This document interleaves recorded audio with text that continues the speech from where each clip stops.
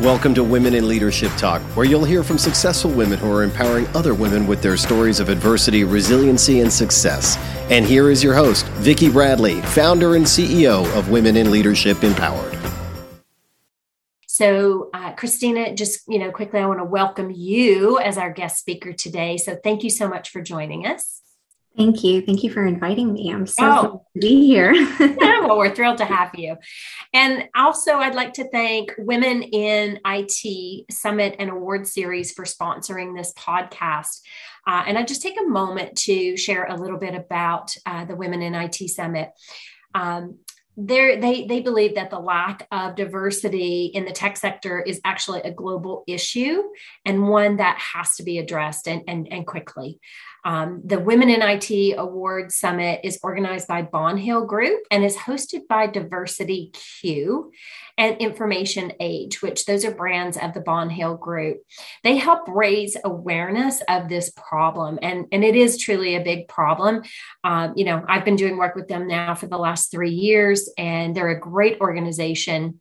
They also and most importantly, we still have people entering, they spark conversations that lead to action to close those gender gaps, which is hugely important, while celebrating amazing achievements of the women in technology. And so they're based out of London, and they have a series of global initiatives with events in New York, Toronto, Singapore, Berlin, Bucharest, Dublin, and Silicon Valley. And we're super excited because they will be in Toronto hosting an event with us on October the 20th. And we're super excited that they're going to be there. So we'll talk about that a little bit more at the end of our conversation with Christina. So again, thank you so much, Women in IT Summit, for sponsoring this. And so let me officially introduce our guest today for the Women in Leadership Talk podcast. We have with us Christina Tahosis. Christina, again, thank you for coming. Christina is she is a holistic nutritionist, a TEDx speaker, and owner of the Thrive Nutrition Practice, which is a global online wellness business focused on building physical and mental health resilience to stress. Very timely. Oh my goodness. Prior to becoming a nutritionist, though, Christina enjoyed a decade-long global career in capital markets. And today she focuses on developing nutritional programs that actually support corporate professionals and entrepreneurs in increasing productivity, reducing sick days, and being more physically and emotionally resilient to stress. In 2017, she shared her nutritional strategy, Sleep, Love, Poop, and I did say poop, on the TEDx stage as part of the TED Women's Global Conference. She graduated with first-class honors from the Edison Institute of Nutrition in Toronto, where she earned her diploma in holistic nutrition. And she holds an MBA from the Schulich School of Business and sits on the board of Mumnit, a not-for-profit dedicated to improving the health and well-being of mothers in Toronto. Her research and thought leadership on postnatal women's health has been published in Thrive Global. Christina, I know you do lots of, different podcasts, you have different conversations about burnout, mental health. And today, our focus is really on burnout, and burnout has doubled for women in the past year. I mean, it's like, when you think about that, like doubling in the past year, and 1 in 3 women are actually considering leaving their post as corporate executives or downshifting those careers. And some of the research that I know you and I both have read this from Lean In and the McKinsey Group is that 42% of women say they have been or almost have always been on burnout in the past year in particular. And so lots of emotions are being experienced. One woman was saying that she's crying all the time. She doesn't understand this because it's not her nature. But we're really caught in the middle of all the emotions and feeling like we're sort of on deck for everyone's emotions, right? And so burnout is sort of at its peak for most people.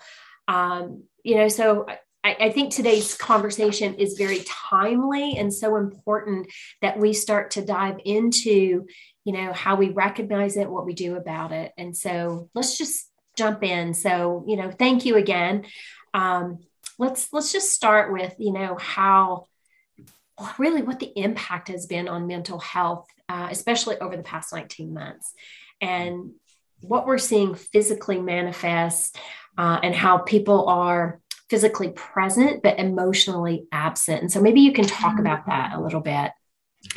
Yeah, I mean, this condition of being physically present and emotionally absent, it was actually explored by a clinical psychologist. There's an actual term for it. It's called ambiguous loss.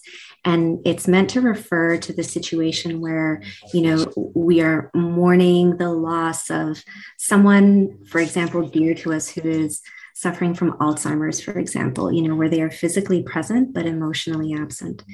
And I heard that from Esther Perel. She was on a podcast talking about this concept of ambiguous loss, and I thought, gosh, that is what I'm seeing too in my practice with women in burnout. This condition of being physically here but emotionally absent.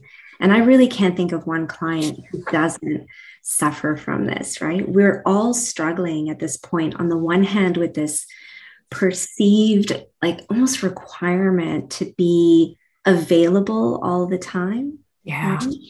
And so that's on the one hand. And then on the other hand, this we've got this device, this phone that makes that perceived requirement so possible. Right.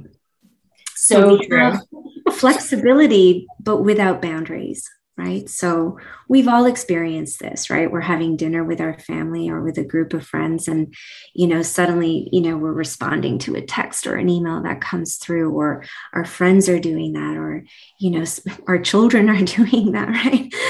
Sometimes. So it's really this,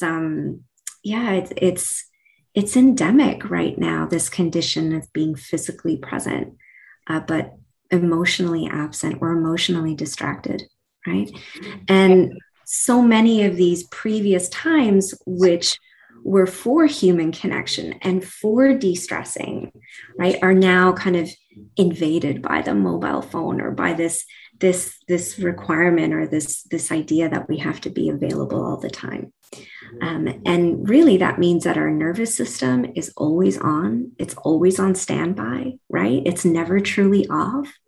We're really always waiting for that next beep or that buzz or that, notification to come through.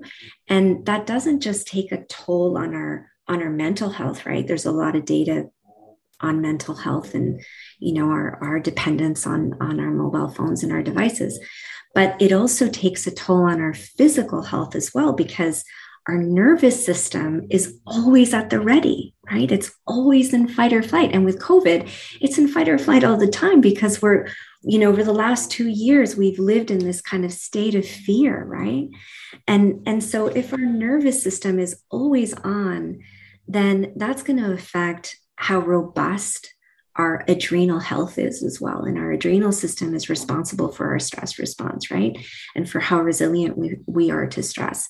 So really, we can't really talk about solutions to mental health issues and the issue of burnout without really addressing physical well-being as well.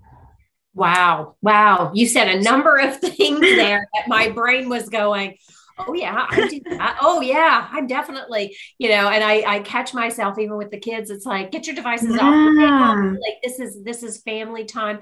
But you're so right. Like that fight or flight, and especially during COVID, I think it's been heightened that much more, because we're thinking about our own well-being, but we're also thinking about our loved ones' well-being and our children's well-being. And we were talking about, just before everybody came on, like my daughter's experiencing all of these anxieties, and it has that physical impact, because she's anxious, but she's feeling it physically in her gut. So, wow. So what do we do? I mean, how do we start to make that shift from being emotionally absent and combining the physical presence and the emotional presence together? So maybe talk a little bit about that, if you would. Yeah.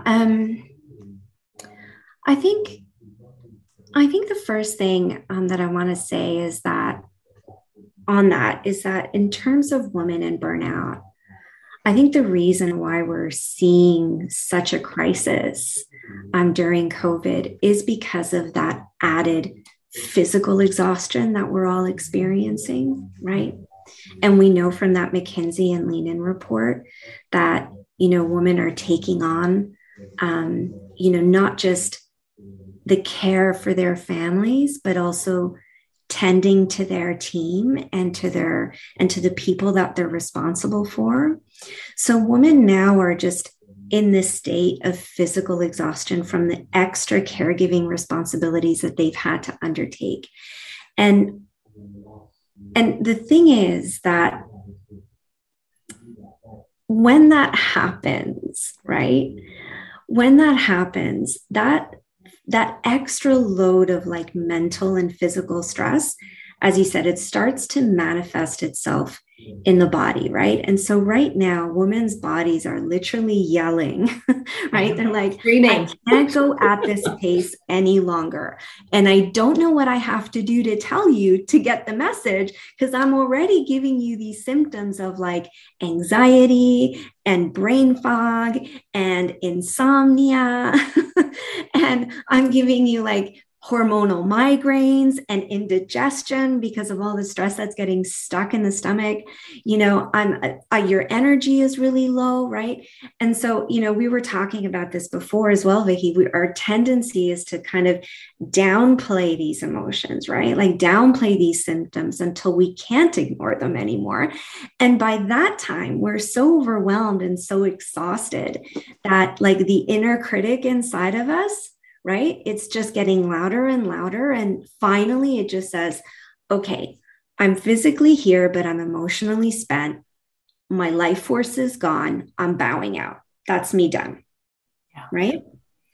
And so to come back from that, like once you've reached that stage, to come back from that, it's hard, because the reality is that most women who bow out, they're not doing that so that they can go sit on a beach. Yeah, right? No kidding. Yes. Yeah. They do it so that they can continue their caregiving responsibilities to their family, to their kids, to their aging parents. They do that so that they can continue to do that without really burning out, like without really just kind of like, being sort of flat out on a bed for 3 months. So it's not like there's a holiday in sight. Okay.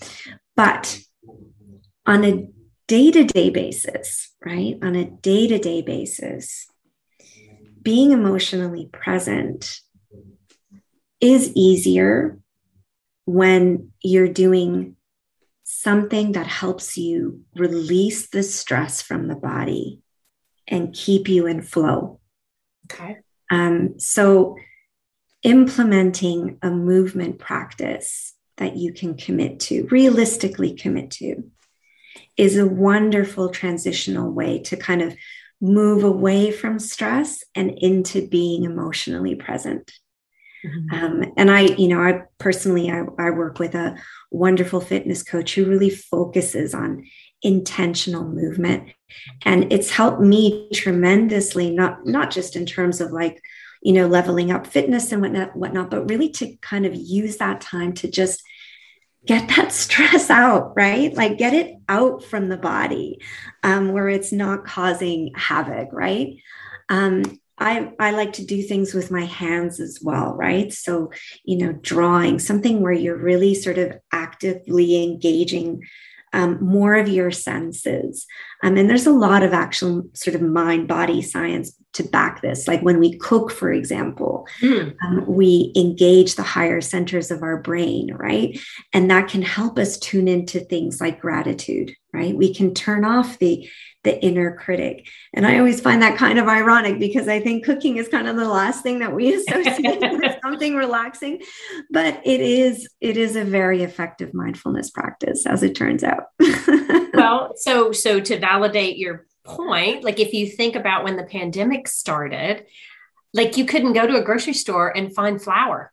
because people were thinking like crazy, right? Not maybe necessarily the best thing to be, to be making cakes and breads for the overall, body composition. But to your point, it was a release, right? So it was a release. Yeah. It wasn't about, I mean, obviously you have to eat your baked goods or whatever, but that was, I've got clients who've done that. And it was more about like kneading the bread and using just another part of yourself that you are not tapping into in your workday.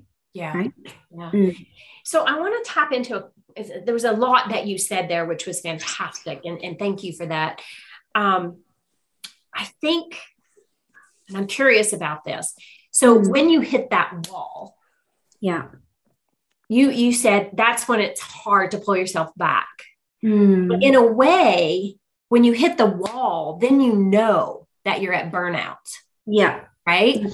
So what are those little subtleties that sometimes we don't even realize, right? That those are the signals. I mean, I know we talked about some of the bigger things, but what are some of those whispers that happen that are saying to you, Vicki, you're, listen, pay attention. Like this is happening for a reason. Pay attention to it so that we catch it before we hit the full blown burnout. Yeah. Any thoughts on that? Oh, yes. Any? Loads. Loads. Well, I think this idea of being physically present and emotionally absent is a big one. It is kind of almost how it starts, because burnout by definition is also a state in which we experience extreme disconnection. And so really kind of tapping into that intentionality about how you're present with other people, I think is very important. Stress can manifest itself in both physical and mental health symptoms. For me, they manifested physically first. So they manifested in digestive issues, which started off kind of gently and then became very irritable, especially, when I was under levels of, high stress. And those high level, when your body is experiencing these kind of chronic levels of inflammation, that starts taking a toll elsewhere too. So for example, in my case, it took a toll on immunity, right? So I got sick a lot, colds that then turn into bronchitis or sinusitis, or those colds where like you feel like you're sick all winter long. Like you can't shift that cough. Never ending cold. It's like never ending, right? Yeah. Or that chronic kind of sinus congestion. And then suddenly one day I was like, oh God, I can't breathe today. Why can't I breathe today? And I started developing these like allergies, like really severe allergies to dust and dust mites, which I'd never had before. And then finally, really only as a kind of last step, did I feel my anxiety levels start to rise. Okay. And feel like I really just sort of didn't have a handle on my emotions. And I felt like any kind of little thing would really throw me off. So I really had to guard myself I felt like slowly I was retreating because I was so afraid of confrontation, because any little thing would throw me off. So I kind of like, and the thing is, this happens so gently and so over time, right? It starts with like, a migraine, or it starts with a headache or something. And then, slowly, especially as we age as well, right? And as we enter perimenopause, which, I'm in right now. So, all of these sort of like physical symptoms, if you're not dealing with that first one, they start to kind of add up and go elsewhere. And that all then just, then also impacts your mental health and your behavior as well. Right? Absolutely. Yeah. Well, and to your point, what you just said there is it accumulates, right? Mm-hmm. So if you start small, so from our audience listening, it's paying attention to the little things, the whispers, the subtleties, and doing a check, right? Check yourself with respect to where are you emotionally, where are you physically, what stresses are weighing you down, and then how what do you do then? Like, how would you work with someone to help them, come out of burnout? Yeah, that is it's a long process. It's a difficult process. And in terms of like how I start to help people, I really feel like the first step is really bringing that awareness between, as a nutritionist, between what you're eating and how you're feeling, right? And so, I have people keep a sleep, love, poop journal before they come and see me. Okay, so tell us about this. Tell us about the journal. So basically, this sleep, love, poop journal, I ask people to keep a diary of how many hours they sleep. And I obviously keep a diary of what food they're drinking, what food they're eating, what they're drinking. And I also ask them to keep a record of how many bowel movements they have in a day. Okay. And I ask them to, look at their bowel movements, be able to have a conversation with me about it. And also in terms of their sleep, just jot down, how was that sleep? How did you feel when you woke up? Did you wake up in the middle of the night? Just so we can discuss how their sleep quality is as well. Mm-hmm. And the amazing thing about keeping this diary is that it's an amazing tool for reflection and mindfulness. So, first of all, everyone who hands me back the journal is like, oh my God, Christina, I've had the worst day or the worst week, or, this isn't really what happens. So denial is at the forefront. Okay. But the reality is that I don't ask people to keep this food diary as a judgment tool. I ask them to keep it so that they can start to see, like, oh gosh, I had 3 glasses of water on Monday and looks like I didn't go for a poo that day or on Tuesday. And seems as though I had a lot of brain fog and, like, interesting. Like, could there be a link between that, like between my bowel movements and my quality of sleep and my mood and what I eat?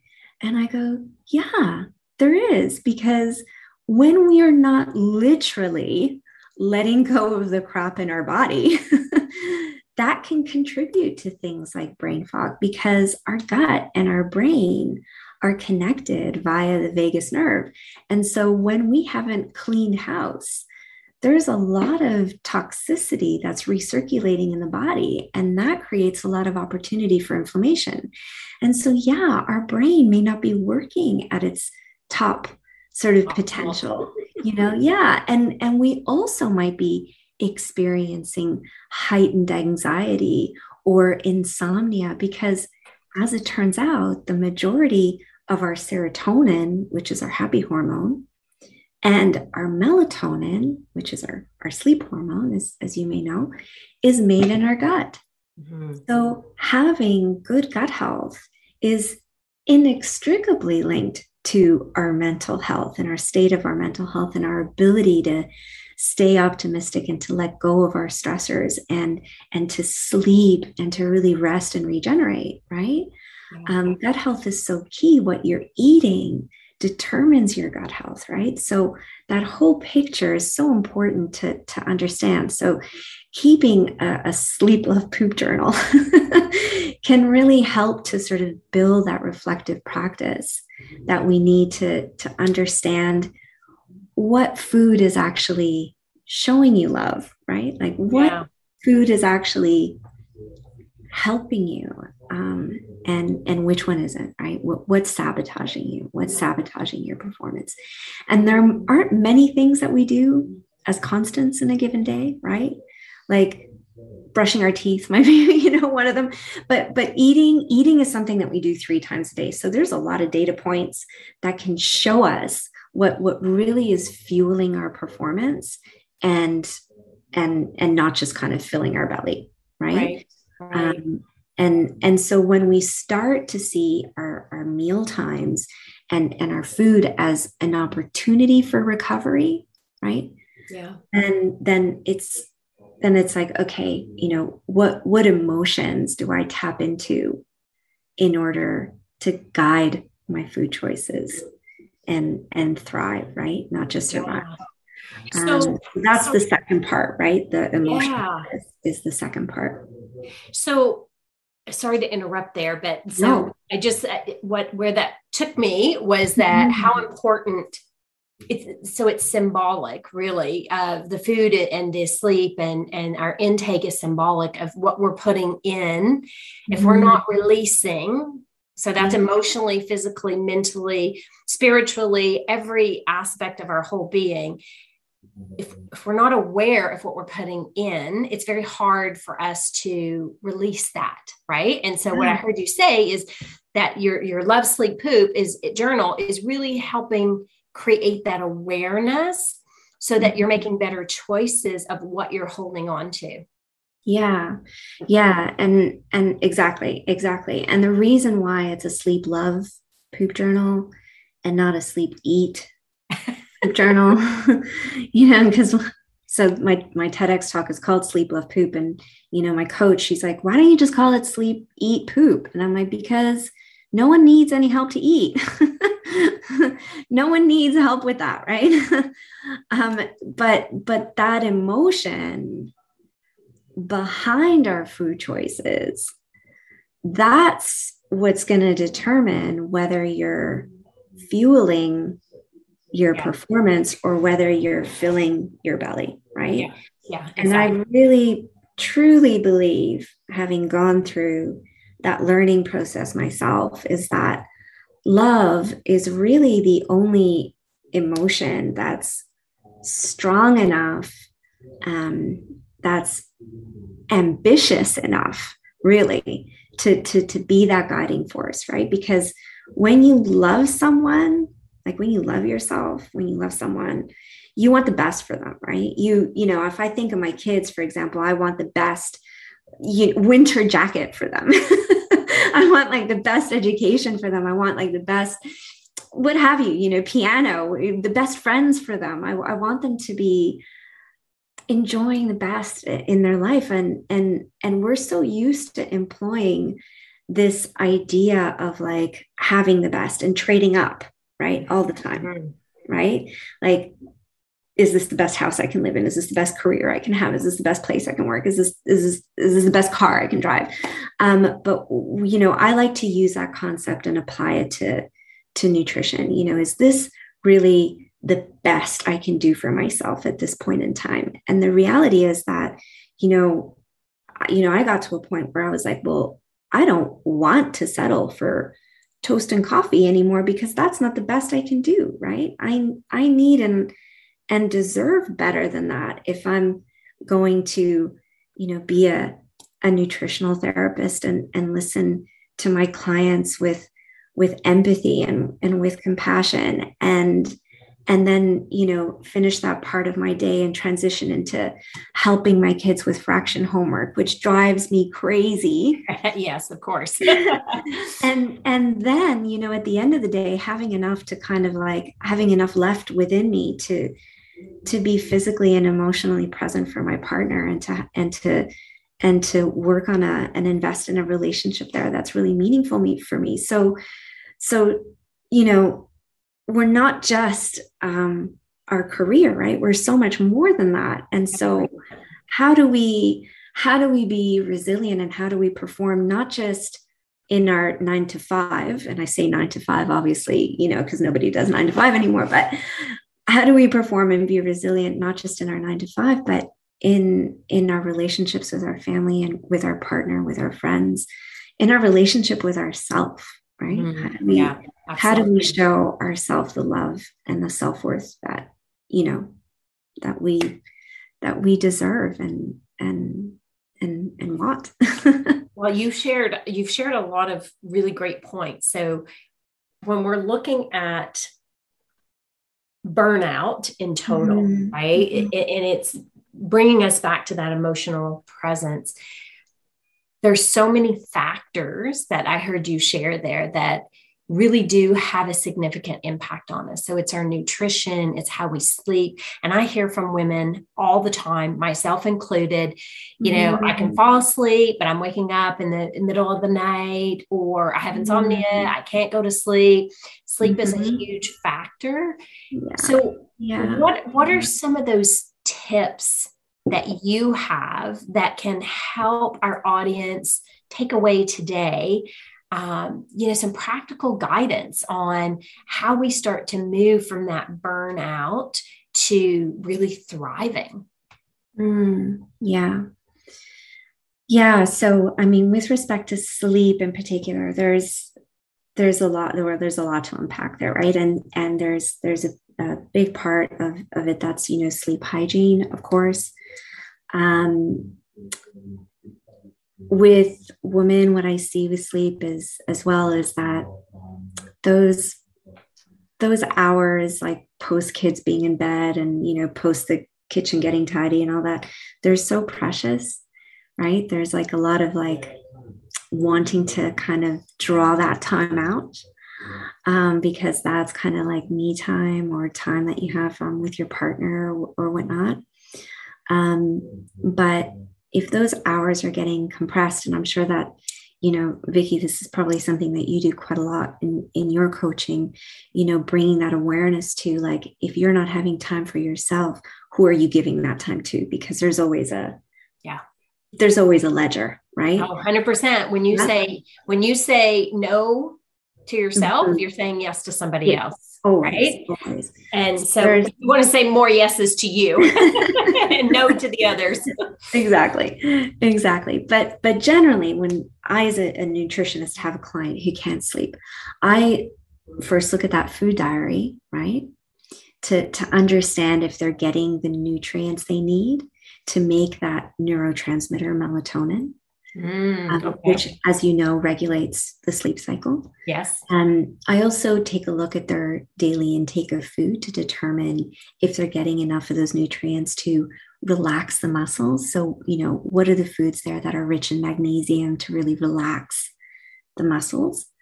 And what is the intake of foods that's really nourishing their adrenal glands? So those glands that are responsible for making our stress hormones like cortisol, for example. And our adrenal glands are also responsible for helping us stay resilient in the face of stress, right? Because generally, if we're dealing with a case of insomnia, for example, right, we're dealing with someone who's still processing a stressor, right? Like that stress is stuck somewhere in there. And they're kind of looping it back in, you know, be it that stressful conversation that they had, or, you know, that stressful project with the uncertain outcome. They're kind of looping that in the body, or they're worried about something big. And so, of course, there are cognitive behavioral therapies, which are super useful for insomnia, more so than sleeping pills, actually.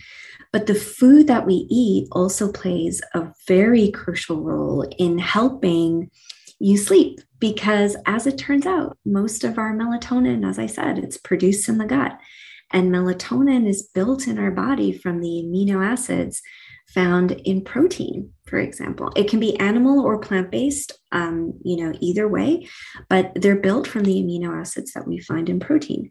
And the food that we eat also impacts the ease with which our body responds to and is able to let go of stress. So, for example, people who have like higher levels of vitamin C in their body, for example, they are actually able to go from one stressful situation to another with greater ease. And so that is extremely important for women in leadership positions, because that means that we can go from that stressful client meeting to having a difficult conversation with a team member to a board presentation to something else, right?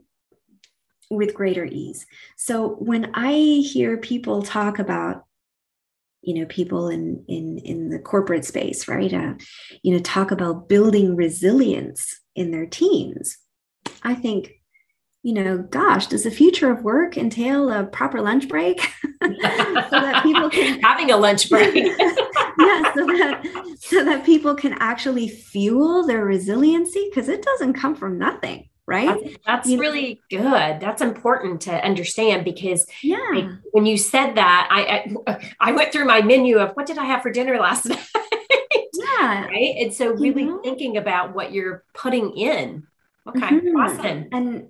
And really intentionally making time for it. Like, if we're nutritionally deficient because we don't have time for lunch, or we're burning people out to the point where they can't be bothered to make dinner because they're so tired, then, we might be talking about resilience, right? And empathy, but we're not really practicing it. Right. Stress is a given, but, resilience is really an intentional choice. And I really think that in the workplace, we need to start, holding space for creating those intentional choices that we need to build resilience, because it doesn't, resilience, you can't magic that up. That is an embodied practice. Right.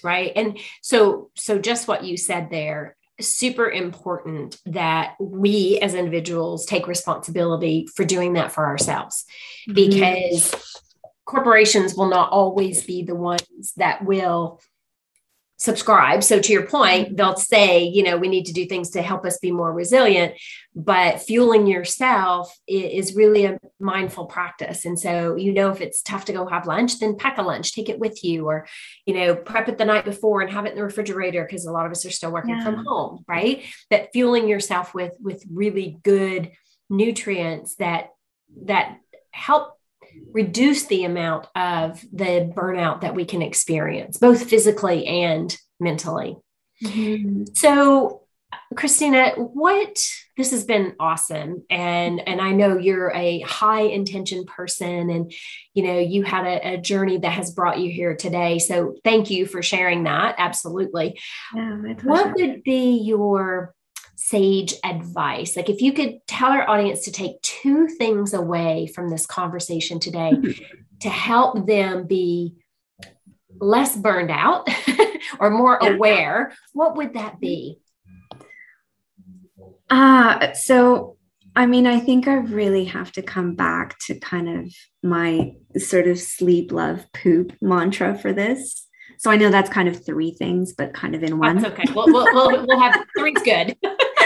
So really, the first thing about prioritizing sleep and recovery and really seeing that as productive me time is really important. So, sleep and making sure that you're giving the opportunity for your body to rest and regenerate and recover is so, so important in terms of getting on that path out of burnout and overwhelm. Super important. And love, of course, love as that sort of ambitious guiding force for the choices that you make in your life, including the food choices that we make, right? That's supremely important because, at the end of the day, we're really conditioned to seeing chocolate as a treat and broccoli as a punishment. But when we, but you know what I mean? Like, you don't tell your kid, if you're good, I'm going to give you broccoli for dinner today. Yeah, exactly. Only if we did that. Yes. Even I tell my kids that and they laugh, right? They know it. So, but really sort of tapping into that that sense of love and self-worth, and making that intentional choice to fuel your performance instead of just fill your belly is really, really key. And understanding, what foods can help you really do that, and what foods show you love is really important. Because when you're in a state of burnout, the reality is that you don't want to contemplate giving anything up, right? You don't want to diet. Burnout is already a state of extreme depletion. You don't want to punish yourself anymore, right? So really that transition into love-led nourishment is really the hardest one that I make with my clients, to really start to see their food choices as a way to show themselves greater love and kindness. That's really important. And poop, right? Like we just have to let go of the crap that's holding us back. That is just that's just the cycle of of life. That's so true and so symbolic. Like, as you were saying that, it's like, because I love how you said it, actually, because it's letting go of the crap, right? Like, if you physically can see yourself, okay, when you have that poop, you're just letting it all go. So all of that stress and strain and frustration, everything just goes and flush it away. Yeah. I love it. That's great. Yeah. Awesome. Great advice. Thank you. Thank you for that so much. I'm just watching our time here, but I want to open it up for our audience, because I'm sure there's some great questions. So for those of you who have joined us, feel free you can either raise your hand or put in the chat. If you have a question, put in the chat any questions that you would like Christina to answer. So feel free to turn on your mics and ask away. Hi, I have a question. Yes, please.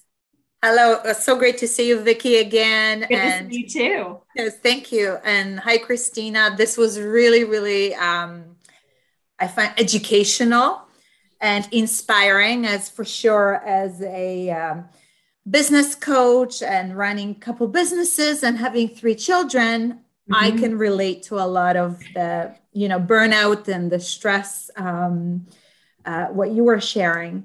And I loved hearing about letting the crap or shit just go, both mentally and physically. So I love it. I might use it sometimes.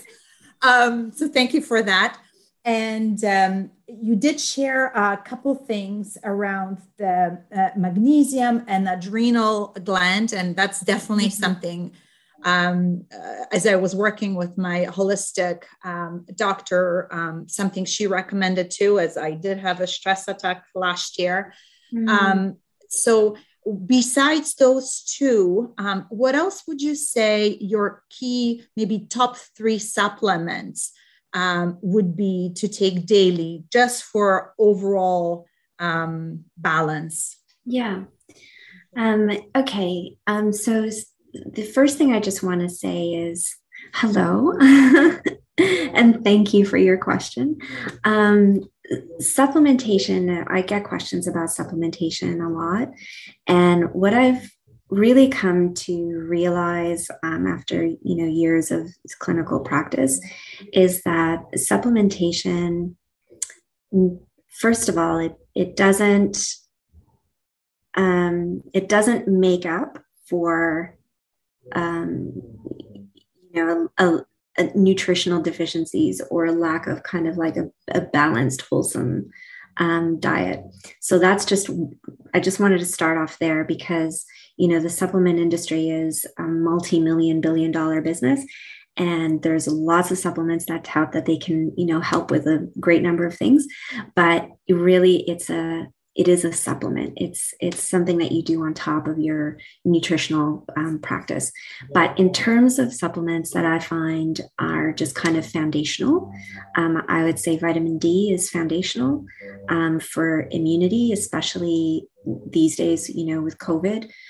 There are a lot of studies that show that people who have optimal levels of vitamin D are more likely to have a less severe case of COVID should they contract it. So I would say that vitamin D and making sure that you stay on top of those levels is really important. I would say also that, magnesium supplementation, I find especially in the perimenopausal age is very, very important.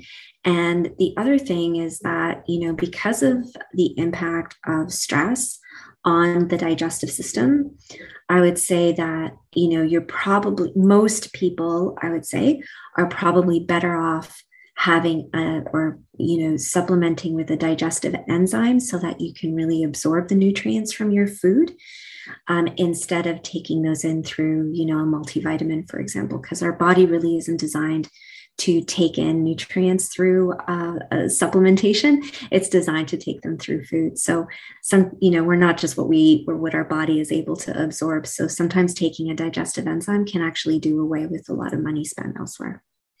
Okay. Nice. Amazing. Thank you so very much, Christina. You're welcome. Great question, Isabella. Thanks.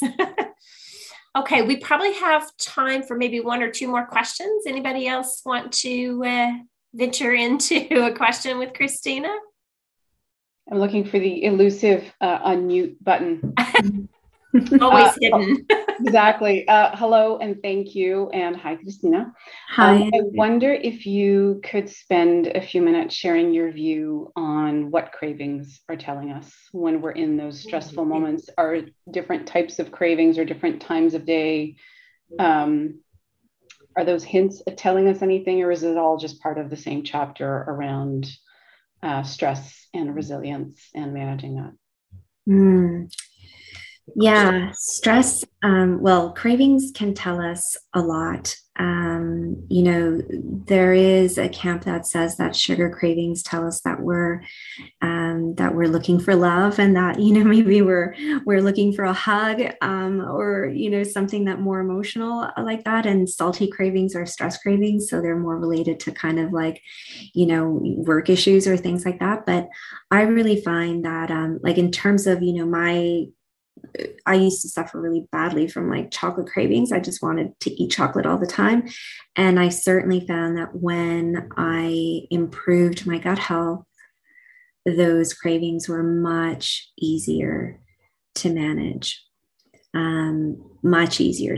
So sometimes, Vicki, you asked me about silent clues.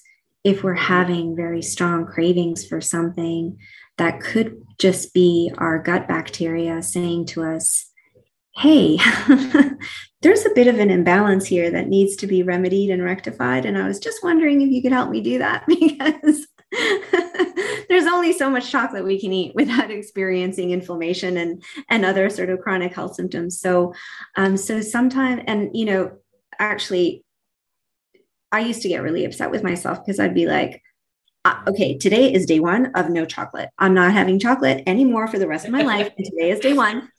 And then by day two, I'd be like, God damn it, Christina, why can't you just be, why can't you be stronger than this? Why can't you be stronger than this? And I'd beat myself up. And that inner critic would be like, self-flagellating me like the good Roman Catholic that I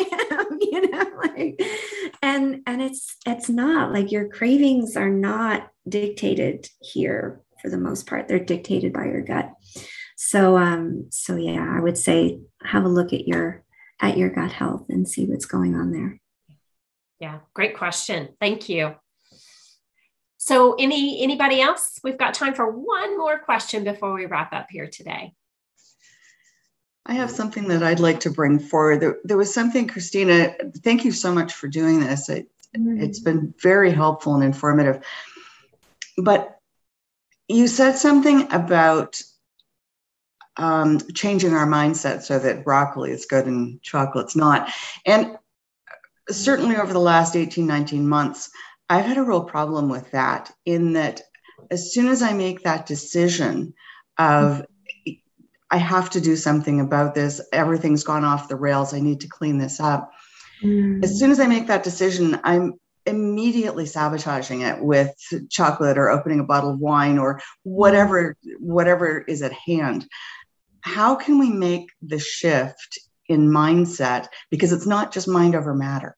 No, it's not just mind over matter. I mean, it is a holistic approach, because as I said, some of those cravings, they're really coming from the state of your health, from the state of your microbiome, from the state of like the bacteria in your gut. And sometimes we just can't deny it. We feel like it's a superhuman effort to deny it, but it is basically a step by step process. You know, I like to say to people, there is no wagon. There's just life. You don't get on the wagon and fall off the wagon. There's just life. And so what can we do in terms of setting little minor goals for us on a day-to-day basis that help us to transition our gut health in parallel with our mindset? So really, you know, Vicki knows this, but I do a love and kindness guided meditation every Friday afternoons at 2:30. And I do it for myself because I love tapping into those emotions. I really feel like they're a beacon for me in terms of the choices, helping me make the choices that I want to for myself, but also to give, you know, other people the opportunity to really carve out some time in their day to practice it. Because that's the thing, you know, when we're working, we're not, you know, we're doing the Superman pose the whole day, right? Like we're practicing performance. We're tapping into emotions that help us, you know, perform. Basically, we're not tapping into love and kindness. And that's also an intentional practice. We need to carve that time out for ourselves to really sort of intentionally connect with those feelings that can help us make choices and stick to those choices when they matter most, right? So, but if we're not practicing that with intention, it's very difficult, especially when we're under stress, to be able to make that right choice because we're not used to tapping into that. We don't have that practice of bringing that intentionality to ourselves and really tapping into those emotions. So it's just like building like exercise. It's like the first time you go to the gym. No one's going to ask you to do a push-up the first time around, right? But slowly you kind of work your way there. I'm still working my way there. You're building you're building muscles, right? You're building strength. Yeah, exactly. Awesome. Exactly. And it starts step by step. Great question, Sue. Thank you. And I think all of us have suffered from that. I definitely will tell you I have, especially with the wine and the chocolate over the last 19 months.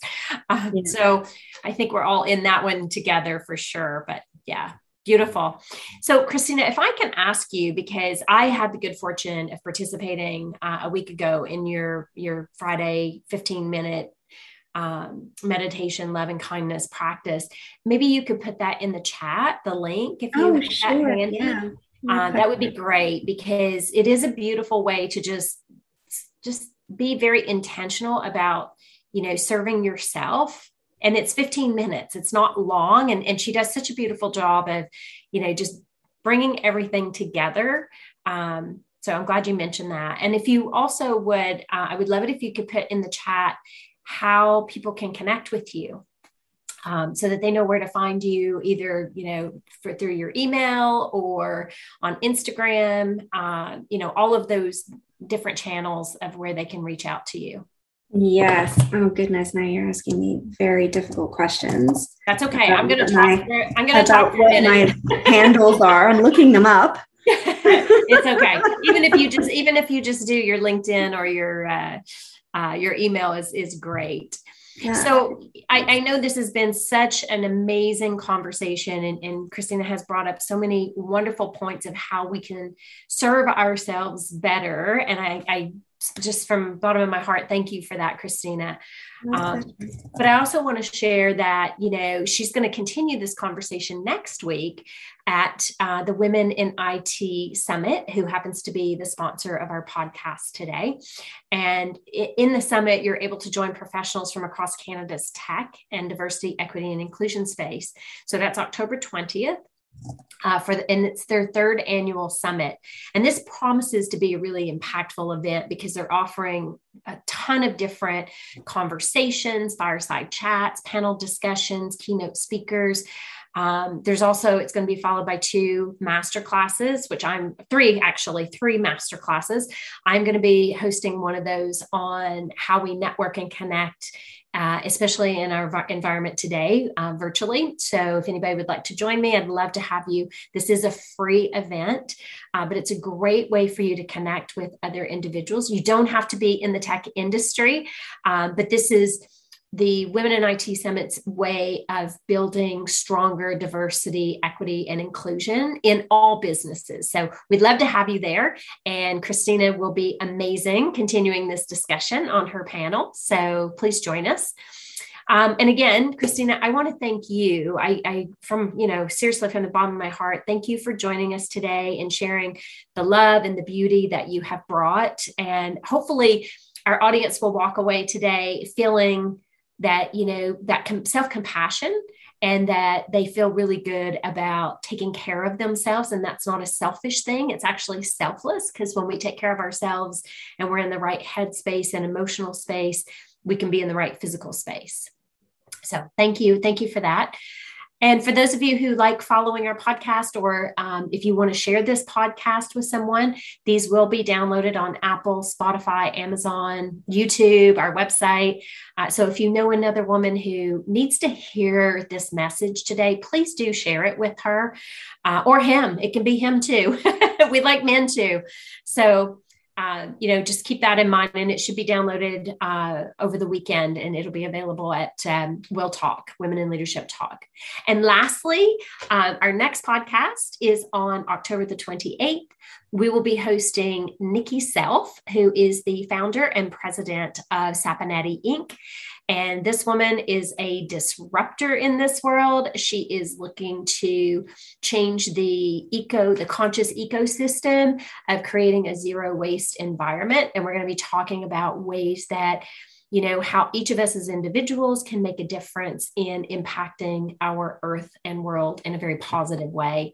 And she is a force, this woman. She's got great visions, and would love to have, all of you join us, or if you know other women who would enjoy this conversation, or men, we like men here too, please have them join us on the Women in Leadership Talk podcast. So Christina, I thank you again. And ladies, thank you for joining us. And I hope to see you on October the 28th. Bye for now. Thanks so much, Vicki. Take care. Bye-bye. Bye. Thank you for joining us for Will Talk, sponsored by Women in Leadership Empowered. To learn more about our programs, please visit www.willempowered.com. We look forward to seeing you in our community.